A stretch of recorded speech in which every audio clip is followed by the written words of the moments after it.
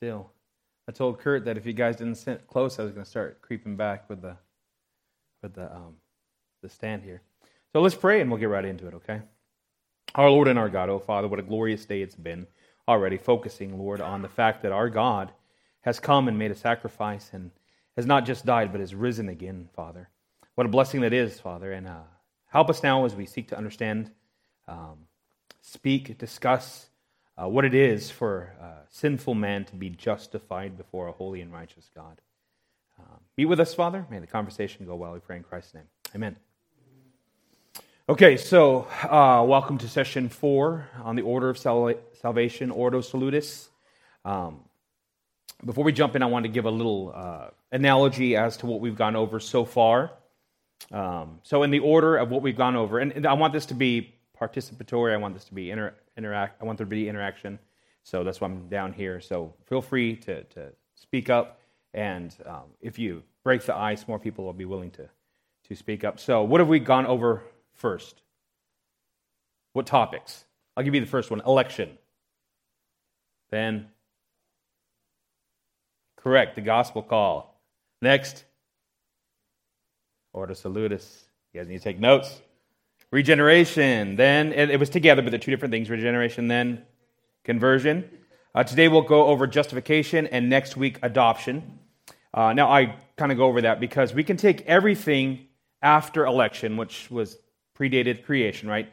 Everything else, and make a helpful analogy about that. And that is that there is an order to it, but we experience it at a moment. So the analogy goes like this.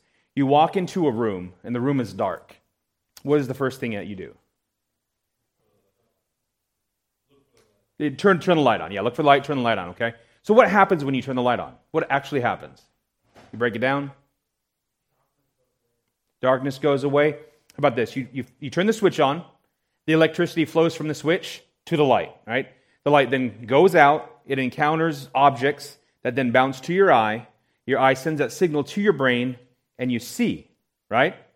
So can you distinguish any step in that in real time? You can't, right? It's instantaneous. So as we talk about these things, it's important to say that there's not this state of people that are going around who are regenerate, but they're not converted, right? They're converted, but they're not justified. It happens in a moment, but there is a real order to this. And when you twist or you get wrong the order of these things, the implications are quite they're quite big. They're quite impactful. So hopefully that's a helpful analogy. So if you take any step out of that process, right, you don't have sight. However, they happen in such rapid succession, unified succession, that each individual event is indistinguishable from one another. That's how we've been discussing the Ordo Salutis thus far. Actual, real distinctions that happen in rapid succession, but we experience them as one moment there. However, if we miss the order of this, the implications are profound. Today we'll take a look at justification biblically, but we're going to contrast this primarily with a Roman Catholic understanding of the doctrine, okay? We will see the profound differences that emerge when getting the Ordo Salutis wrong and conflating these biblically defined events. Now, I need somebody to read a passage for me in just a second. Have a volunteer. There'll be a voluntold if I don't have one. Susan, please. You can turn to Romans 3, and we'll get there in just a second. Now, here's a question. You guys have been quiet. You were quiet during the service. Please speak up. How would you define justification? Wrong answers are okay at the beginning. How would you define justification? Short definition. If you don't know, that's fine. Susan, again, thank you. Being declared righteous, yes. Anybody else? Your penalty has been paid for. If your penalty has been paid for, yeah, I think we'll close, yeah.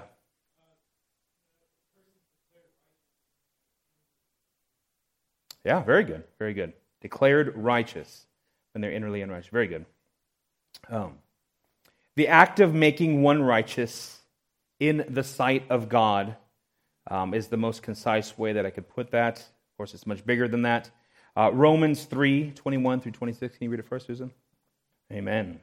So much there.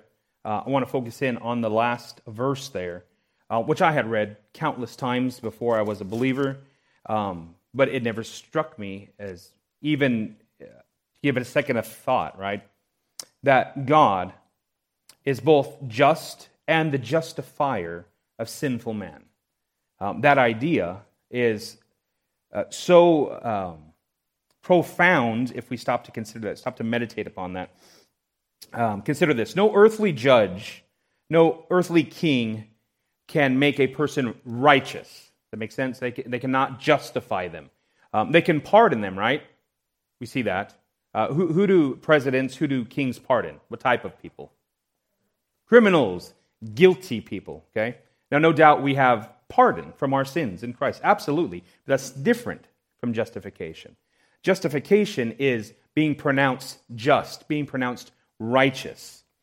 If a judge were to pronounce a person who was absolutely guilty, pronounce them not guilty, innocent, what would he say about that judge? What's that? Corrupt judge, absolutely. That judge would be a criminal himself, right? You guys follow me? Does that make sense? If a judge is saying, when there's no dispute, this person is guilty, and the judge says this person is not guilty, overrules the jury, you say that judge himself is a criminal. Yet God is both just and the justifier of criminals, right? Transgressors of the law.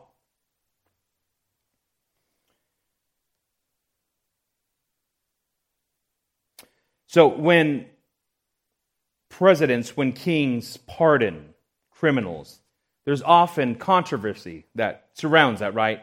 It seems like every president, as he's going to leave the White House, he does his laundry list of pardons. And there was controversy, and they say things. You hear him say things like, well, he was a this, and he was a that, and how could he do that? And the truth of the matter is, every person that's ever been pardoned was a criminal, right? So if you're trying to make the case that they didn't deserve to be pardoned, then you'll make that case, because they were all in prison for their deeds. But God pardons us and also justifies us. He makes us righteous. No office or institution on earth can make a guilty man just. Consider this: when there's a court case and a person, the defendant stands there, they're found guilty or what? Guilty or what? Speak up. Not guilty, right? People say innocent. I would have said innocent too. They're not pronounced innocent, are they? Why not? Guilty or not guilty. They're charged with a crime. They're pronounced not guilty of that crime. But every defendant is guilty, right? Every defendant is guilty of crimes, and no judge, no earthly institution can say that person is innocent. They can't know that. God pronounces his children as innocent. So it's interesting that there's no correlation in our system. Another verse for you guys. Steve, would you mind reading 1 Corinthians 6, 9 through 11? Amen. So that was a text that I used yesterday at the abortion mill because of the idea that just what we hear from the people that are there, what they think we are.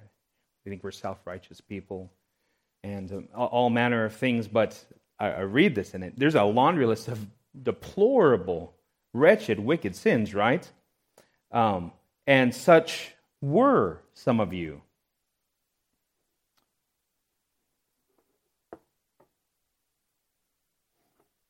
But you were sanctified, you were justified in the name of the Lord Jesus and by the Spirit of our God. Absolutely absolved of your sin, your debt paid, the propitiation made. But more than that, you were pronounced righteous before a righteous God.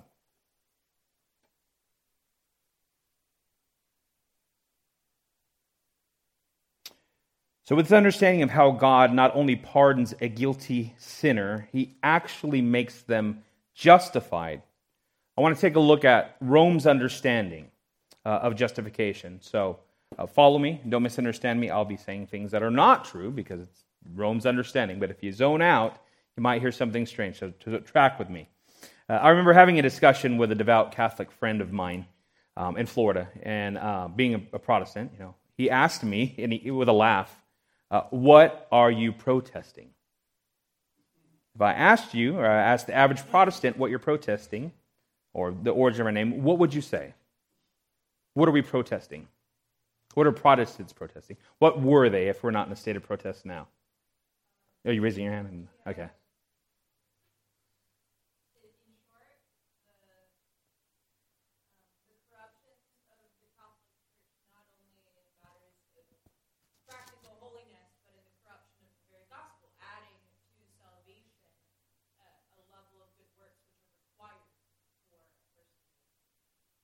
Very good. There's definitely part of it. You have your hand up? Oh. Anybody else? What were they? Indulgences. That was all part of it. Anybody else? Wrong answers are okay.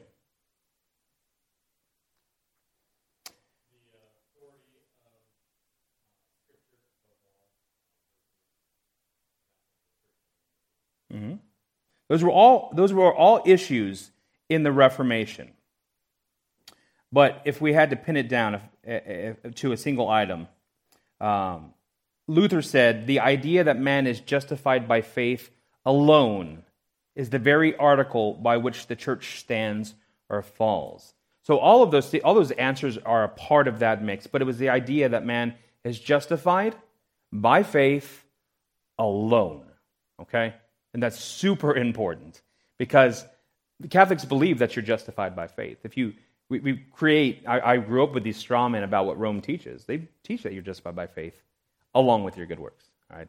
But we believe that we are justified by faith alone, that it is God who has done it alone.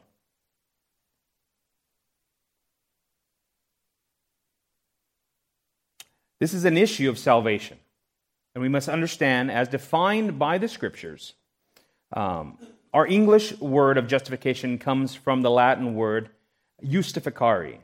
This is the word used in the Latin Vulgate. And the Roman Church imported the understanding of the word from the Roman legal system, where justification meant, or justificare meant, to make righteous. So you see already there's an imported meaning in that, to make righteous. So the question of how is one made acceptable to God was answered by the creation of a doctrine that stated a person must be sanctified to the point by which he can be justified in the sight of God. Make sense? This, again, follow me. This is Roman teaching. We protested against that. We say that it's not scriptural. They teach that a person must be sanctified. They must be holy enough to be justified before a holy God. That sounds logical, at least to a fallen person, does it not? There's something there, right? We got to do something. In fact, that's every world religion, isn't it? Every world religion is essentially man does something to get to God. And this is no different. But Christianity stands in stark contrast because it's not man-made, right? God did what we could not do.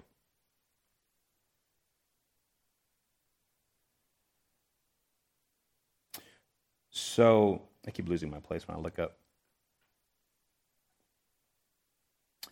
The Reformers, however, with the mantra ad fonte or ad fontes, back to the sources, to the fountain, took the Greek meaning of the word for justification. And just on a side note, that was why that was a mantra of the Reformers, back to the sources, back to the fountain. So as they'd been using the Vulgate at this point, 500 some odd years, maybe actually not 1,000 years, that they were just receiving man's understanding after man's understanding for centuries now. They said, let's go back to the Hebrew, let's go back to the Greek. And just in this one issue, they had a different understanding. They found the Greek word for justification as dikoasinai.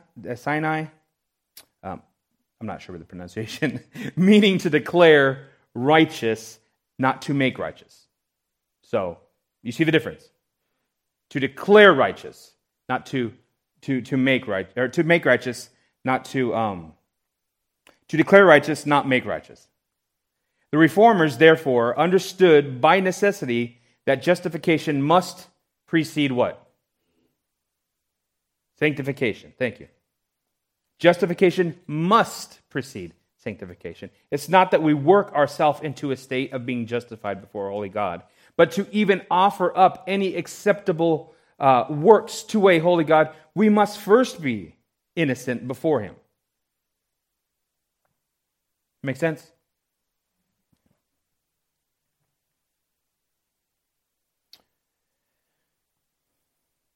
So, for over 500 years, we've held a differing Ordo Salutis from that of Rome. These are not small issues.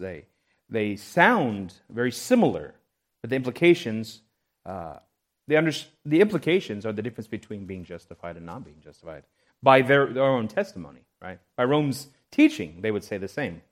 So, how then is one justified by a Roman understanding of justification?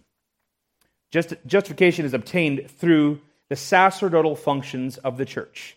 Sacerdotal means a doctrine which ascribes sacrificial functions and spiritual or supernatural powers to ordained priests. So therefore, justification takes place through the process of participating in the sacraments. The first one being, what's the first sacrament in Roman Catholicism? Baptism. Sorry about the bottle, Kurt. Big bottle.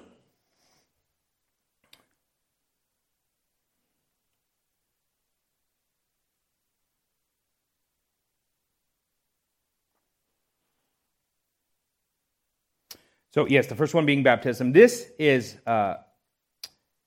understood to be automatic. Okay, so this happens at baptism. I remember a movie called Nacho Libre. I don't know if you guys have seen it, where it's a crazy movie. He's a luchador, he's a priest, and he's really concerned with his friend because his friend hasn't been baptized.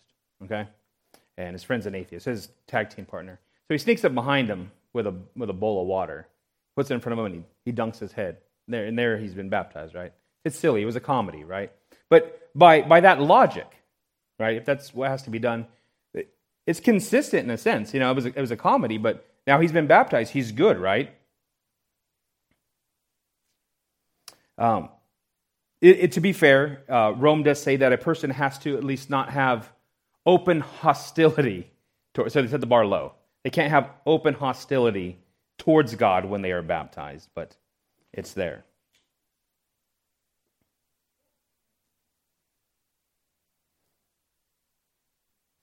So in an act of love, I'm sorry, that's from when Nacho baptized his teammate.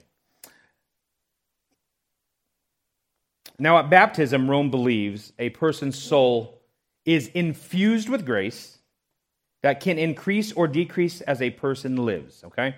This is not a biblical view of grace as unmerited favor of God, rather in an understanding that would be closer to our understanding of the Holy Spirit. So they're infused with some power to cooperate with God through the process of sanctification, to therefore at one point present themselves before God to be justified. But it gets more complicated than that. Now, if a person has been infused with grace through baptism and is a willing participant in the works of righteousness, they are in a state of justification according to Rome. So I've heard Roman Catholics who are practicing and familiar with the doctrine refer to people that say that you can actually be in a state of justification and not lost, that God actually holds you in His hands, that we are prideful people, that we're arrogant and presumptuous people, that the Roman Catholic understanding is humble because they're always offering their good works to God to accept them. It's interesting, though. They don't see that portion of it, but to understand the thinking there.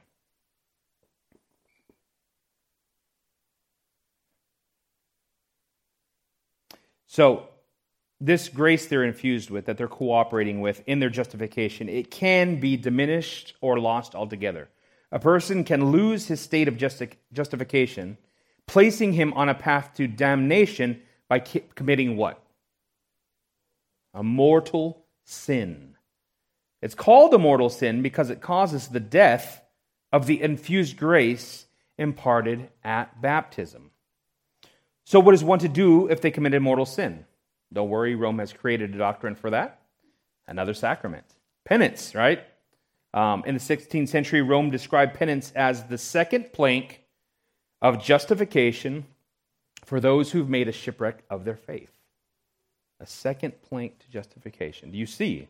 These are important things.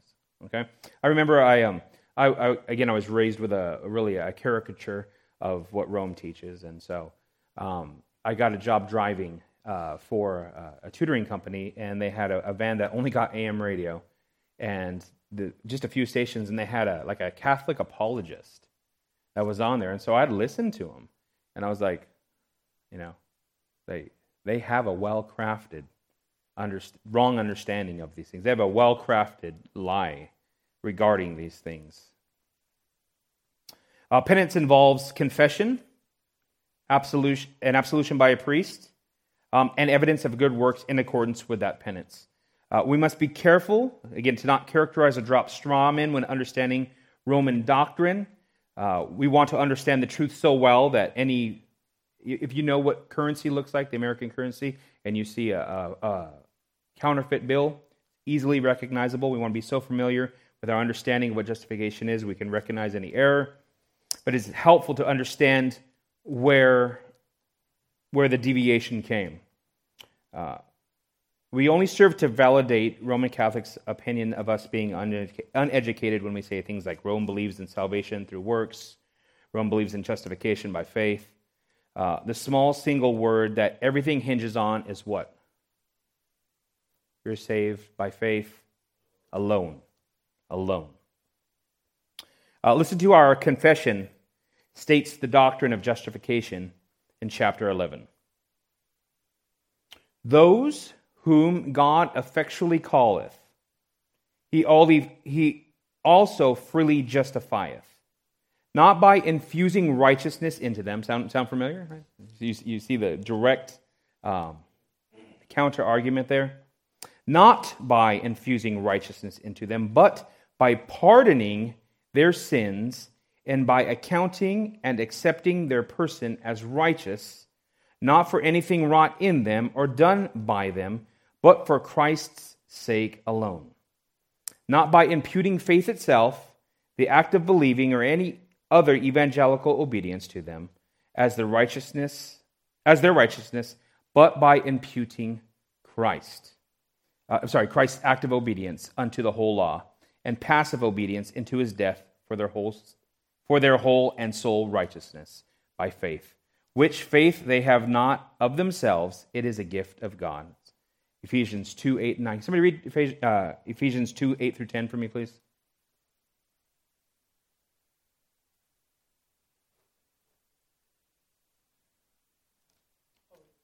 Thank you.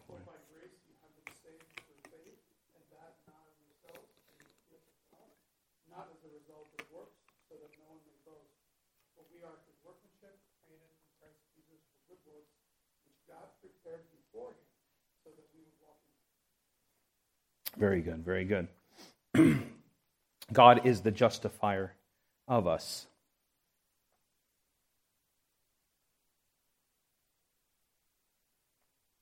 So our justification is at our time of conversion. Right? We talked about the light switch analogy, and that you can cut these things into separate constituent parts, but they happen essentially experientially at one moment. When we are justified, of course, we'll get into the sanctification in later messages. That is the lifetime, but nothing can change our standing before God. Why not? I mean, this is a topic that Christians disagree of. You can take it to an extreme, I guess that puts you outside of orthodoxy. There are Christians, I believe, are regenerate that believe they can lose their salvation. In the context of justification here, what is the response to that? If somebody comes to you and they've again, most of these things that we talk about, most of these things that we discuss that theologically that there's differences is people are thinking that they are defending God rightly. They're desiring to put the best construction on things. They're desiring to say, well, if I do this, then I'm lost because God's holy, right? They're trying to defend God rightly, but they're defending the wrong God, essentially.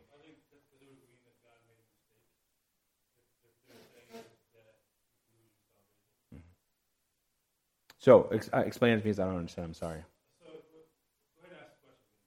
So, how do we respond in the context of a person thinking that they can lose their justification before God? We say things like you lose your salvation, but that would mean that they are no longer justified. They're no longer seen as righteous before God. Right, so I think that somebody saying that they lose their salvation is saying that God made a mistake and bringing you salvation. Okay, I know. Okay. So he made, well, yeah, that's problematic right there, right? Very good. What is the biblical response? There you go. That's great. Absolutely. I remember hearing a quote by MacArthur. It was so great. He said, if you could lose your salvation, you would.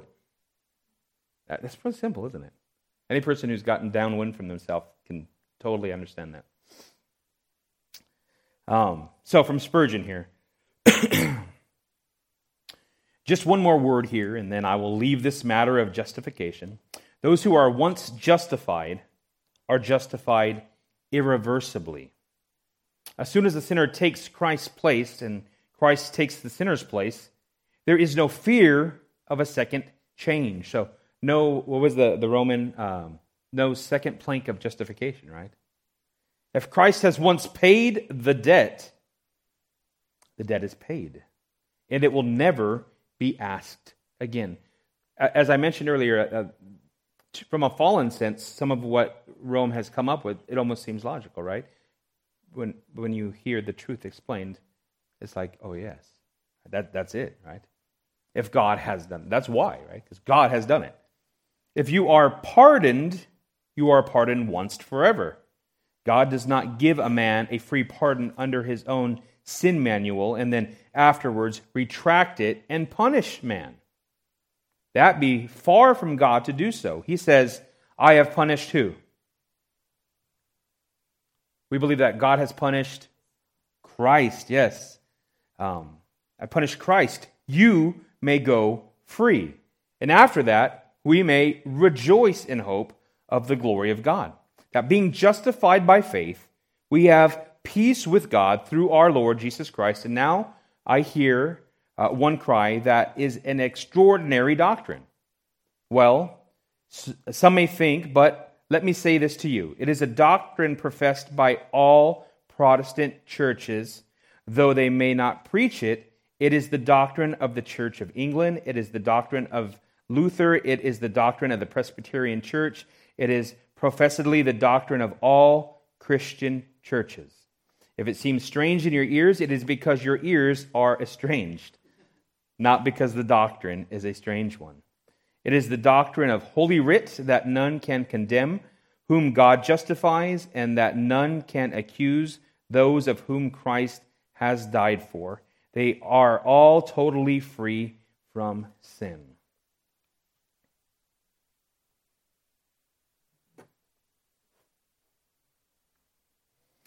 So now, Christian, brother, sister, if you are in Christ, you are justified. You remember that laundry list of sins that we went through? It describes all of us. There was something in there for all of us. There may have been multiple things in there for us, but the list would be much longer if it was just our lives.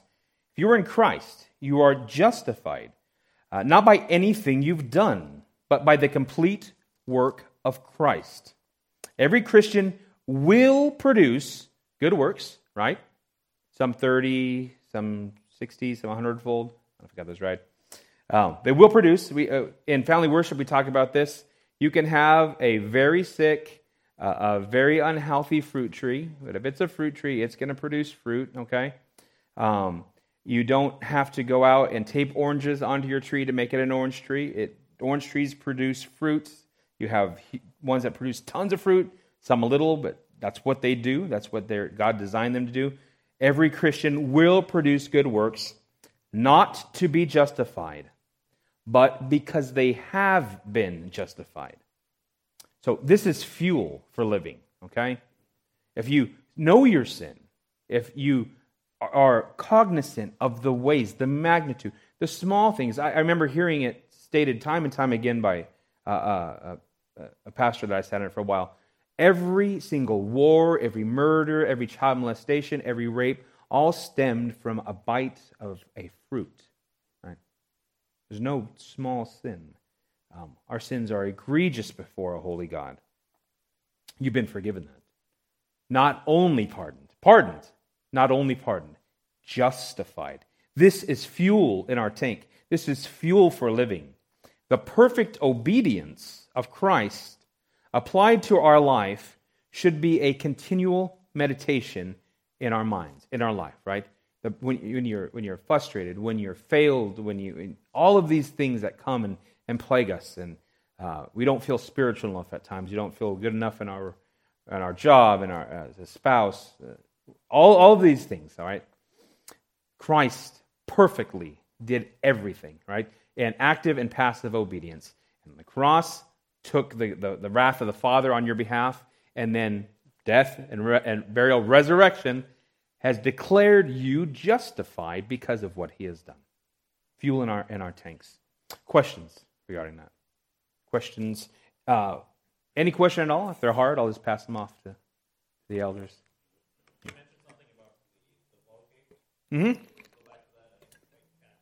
Yes, I can. So it was their, let me look at my notes. It was, they translated justification, or we get our English word justification as from the Latin justificare, which was a forensic term in Rome 2,000 years ago, and it was to, let me look up the definition of it.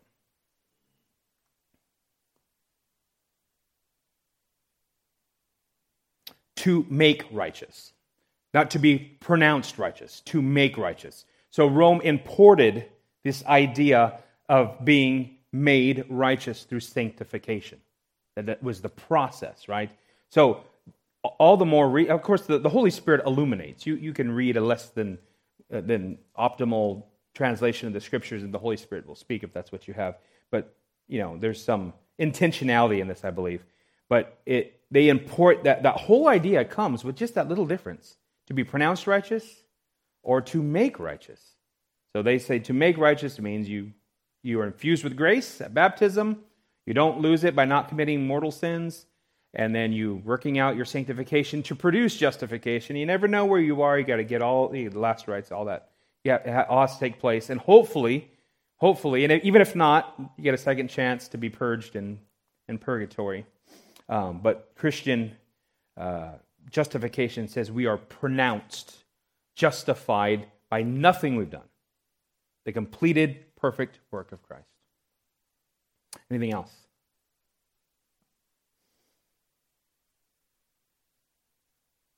I have a comment. I think it's kind of funny now that we went about all stuff and kind of in an instant. I think today in the sermon, it's kind of showed this. Let me just put it out. That I'm amazing, but wasn't the thief, didn't he end up being saved? Mm-hmm. Like this One of them. enjoyment paradise. Mm-hmm. That. So it's like he went from an unbeliever to being saved within the span of a few hours. We would say at a moment, but yeah, there's a process leading up to it, and then at a moment. Yeah, that was very interesting. The visual representation of Mm-hmm. being an unbeliever, actually blaspheming Jesus Christ, and then being given. Being justified. Yeah. Very good. I think Spurgeon said, loose quote, that the Lord has given us in the Scriptures a deathbed conversion, but only one, that we would not presume upon, like that's the way things go, but not to be without hope. That was great.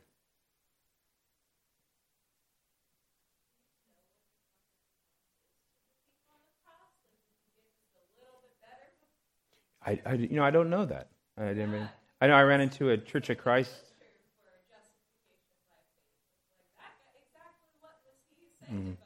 Mm-hmm. I'm sure they have an answer because they have lots of answers. We know the Father. I had that question. I met a Church of Christ. I was in a line for, I think it was Disneyland or something like that, just talking, passing out tracts and got in a conversation. And I didn't know at the time, this was years ago, they believe in baptismal regeneration, or I don't think they use that term. They believe you have to be baptized to be saved. And I asked, what about the thief on the cross? And he goes, that was the Old Testament. So they get asked these questions. They have answers. They're not biblical answers, but they have answers. Anything else? So I'll make a comment a little bit on, when you touched upon, so obviously, when you talk about justification, from here it directly flows into the fifth point, which is, the perseverance of the saints. So directly stems from this clearly. If you've been justified by God, God is the justifier. You're not the one performing the action. Therefore, you cannot lose that. That's absolutely true. However, there's an important distinction here, because a lot of people sort of run away with this doctrine, and it's kind of like a loaded gun that can be really good to protect you, but you can shoot yourself as well. So here, if you look at kind of the writings of Paul and other apostles, where they extort, they kind of tell the believers that you gotta hold your salvation kind of fear and trembling, right? So it's very dangerous to sort of think that, well, I'm saved, all is saved, I'm good to go, man, I'm just going to chill because I know that I'm justified, I can't lose my salvation. However, the issue is that how do you know that you're saved in the first place? And that's an important point, because people can be deceived into thinking that they're saved. They Absolutely. went through, checked all the boxes. They got baptized, they would go to church, whatever. But the point is, if you don't see that sort of sanctification happening in your life, then you really should question whether you're justified in the first place. So that's where I think, it's important to hold to the doctrine, but it's also important to do it with fear and trembling. Because a lot of people find out, and actually we find out after, before they die, is that, if someone doesn't finish well, it's likely that they were never saved in the first place, they were never justified. And so it's such a pity sort of to live an entire life thinking that you're cool and you're not. So that's kind of where the point I was making earlier is that you really have to be careful of that, because you have to constantly examine yourself and see if you're on the faith. That's what Paul writes. It's like, examine yourself to see if you're on the faith. Test yourself. Because if you don't see that fruit of sanctification happening at some point over the course of your life, then you should really question whether you're saved in the first place. Because yes, all that are called will be justified, will be sanctified, but not all are called. Yeah, absolutely. So that's, I think, the danger that many people sort of examine themselves and run the risk of not being the one. I spent more than half my life being a false professor of faith, so I understand that. Any doctrine that's absolutely 100% true and biblical, taken by itself, right? Private interpretation of it, devoid of the rest of the Scripture, you'll get weird ideas. I mean, you just take that one idea. Christianity is, I'm just justified. Okay, now, I think that Luther, within a generation, his followers had fallen into antinomianism already, right? And he's a champion of by faith alone, right? Well, that's in their mind and nothing else, right? So yeah, absolutely. A justified person will produce fruit. And so those evidences are evidences of what's happened, and they must be there, absolutely, yeah. Any doctrine taken by itself will... You take election, right? Like the frozen chosen, that's just... God's going to do what he's going to do. That's true. But he's also commanded us to do stuff. So you get weird ideas if you take any doctrine and just run with it by itself. Our chapter on assurance, chapter 18, is really helpful in this regard. We don't presume upon these things, and that's been involved in Hebrews for so long. The writer knows this, so he gives these warnings, strong warnings. And so, you take that with the assurances, the comforts that we have in Scripture, with the warning, and hopefully it balances out in Jesus at the end of the day, so the fruit of the fire. So you know them by their fruits. But I was just going to make one comment that in justification, paragraph 1, it says justification is an act of God's free grace. And so it's received by faith alone, but it says two things. Our sins are pardoned. We have this huge mountain of debt, right? All of our sins. That is brought to a zero balance. All of our sins are paid for, but then the imputation of Christ, this righteousness that comes from Christ, is now our account is filled with, full of righteousness. So that's removed. It's those two things I think are important to grasp with this. Yeah, I should have put that in there, right? Our sin debt's not zero. It's at 100% righteous because of Christ.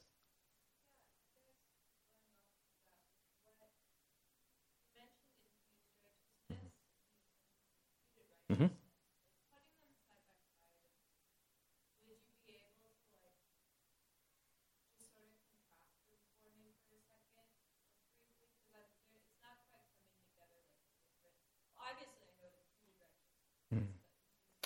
So you could say infused righteousness. I think they use the term infused grace, which is not the same, but would be similar in our understanding to the Holy Spirit. So we can grieve the Spirit, right? We don't lose the Spirit. We can grieve the Spirit. We can become more sensitive to the Spirit. We can live a Spirit-filled life, or we can grieve the Spirit through chronic unrepentant sin and struggles. And so our life will look more or less righteous depending on how we yield. So that's similar to how they understand that infusing of the ability. Before you didn't have the ability, right? But now you've been infused with this grace that you can begin to make deposits in your sanctification bank to one day be justified. And we say everything, every work is done by a regenerate heart that now loves the Lord imperfectly, now desires to honor our Father through works that we offer as a love sacrifice. We love our God, so we will do. There's nothing meritorious in our motivation, God, because there can be, but there shouldn't be. God, your word says this. Your word is truth. Your word is good for me. Your commandments are for my safety. I love them. I love your law. I want to do these things. Help me do them. Totally different mindset. Totally different purpose than I'm doing my religious. The whole idea. I think somebody mentioned earlier when I asked about the issue of the Reformation. They mentioned indulgences, and that was one of the huge things for Luther when he went to Rome and he saw that Tetzel, right, and this idea that you're so cheapening and you're making it so transactional, like just making stuff up, just making up rules about what God wants, and he was plagued with the idea of how is he made right before God? The sinful man made right before a just and holy God. So if you're evangelizing, God's word is powerful even if they don't acknowledge it to have the power it does, right? It doesn't return void. So it does what it does. God is sovereign. So there's that, right? If you're reasoning through things, they say they have, I think Protestants say that Catholics have a three-legged stool. They have the papacy, tradition, and the scriptures, right? They're kind of all holding up. If you go far one way, it's the scriptures alone apart from any sort of tradition. Tradition doesn't determine truth, but I think if we're the first people to ever walk the earth to have a certain understanding of the scriptures, that's not in any believer ever, it's probably wrong, right? So we can look to tradition to say, am I understanding the scriptures the way that the church has understood the scriptures, right? But it's very different. I think I lost myself in answering your question. Yeah. So if they don't put the emphasis on scripture that is real, how do you? Yeah. How do you have it because you're just going to say this is the Bible? What comes to my mind, right? What comes to my mind? I know because the Catholics have believed a lot of things formally, right? Even Vatican II kind of throwing away with everything else, but it's still there. Trent says that if any man says he is justified by faith alone, he's anathema, right? So they have anathematized biblical doctrine, essentially. And so this idea that, I guess, if it's me, I'm just thinking off the top of my head, I would ask them, so your good works, are those is that righteous? Are these good things, right? So when you stand before the Lord, you will say, God, I've worked myself here with this righteousness. Now, they don't believe in works righteousness by itself. They believe faith plus. That's the issue is plus. Faith plus works, right? And that diminishes Christ, right? Christ was enough. Christ was enough. And so that's a diminished view of the atonement. It's a diminished view of all of that, because Christ wasn't enough in that view. Make sense? Yeah. We done? Any other questions? It's a good conversation. So I know if you guys start talking, more people will talk. That's a great point. I didn't even think of that. That's a great point. So we believe this idea that you can live according to Rome, we can live however we want, we're just saved, and they have to produce sanctification to be justified. You would think that the tangible living would be demonstrably better, right? That's a great point. And then, the Middle Ages would suggest far otherwise. Yeah. All right, let's pray, brother. Father God, oh Lord, everything starts with you and is pointed to you, Father. Glorious is your name, Father. Thank you for the mercy you've had on wretched sinners, Lord. Totally oblivious to the glories of who you are. And you called us by name, Father. You crushed your perfect Son. Father, you pardoned us. You sanctifying us, Lord. You justified us by your own gift of Christ, Father. Thank you for this. Thank you for this day, Father. I pray that you would help us to understand these things better, Father. Be with those of us who have relatives that are religious but not converted, Father, and all of the different understandings. Father, may your truth do what it does, cut through error, bring life to stony hearts, illuminate minds, unstop ears, Father. Give the breath of life spiritually to those who we care about and pray for, Father. Thank you again for this day and for this time. Thank you for Christ, Father. We pray in his name. Amen.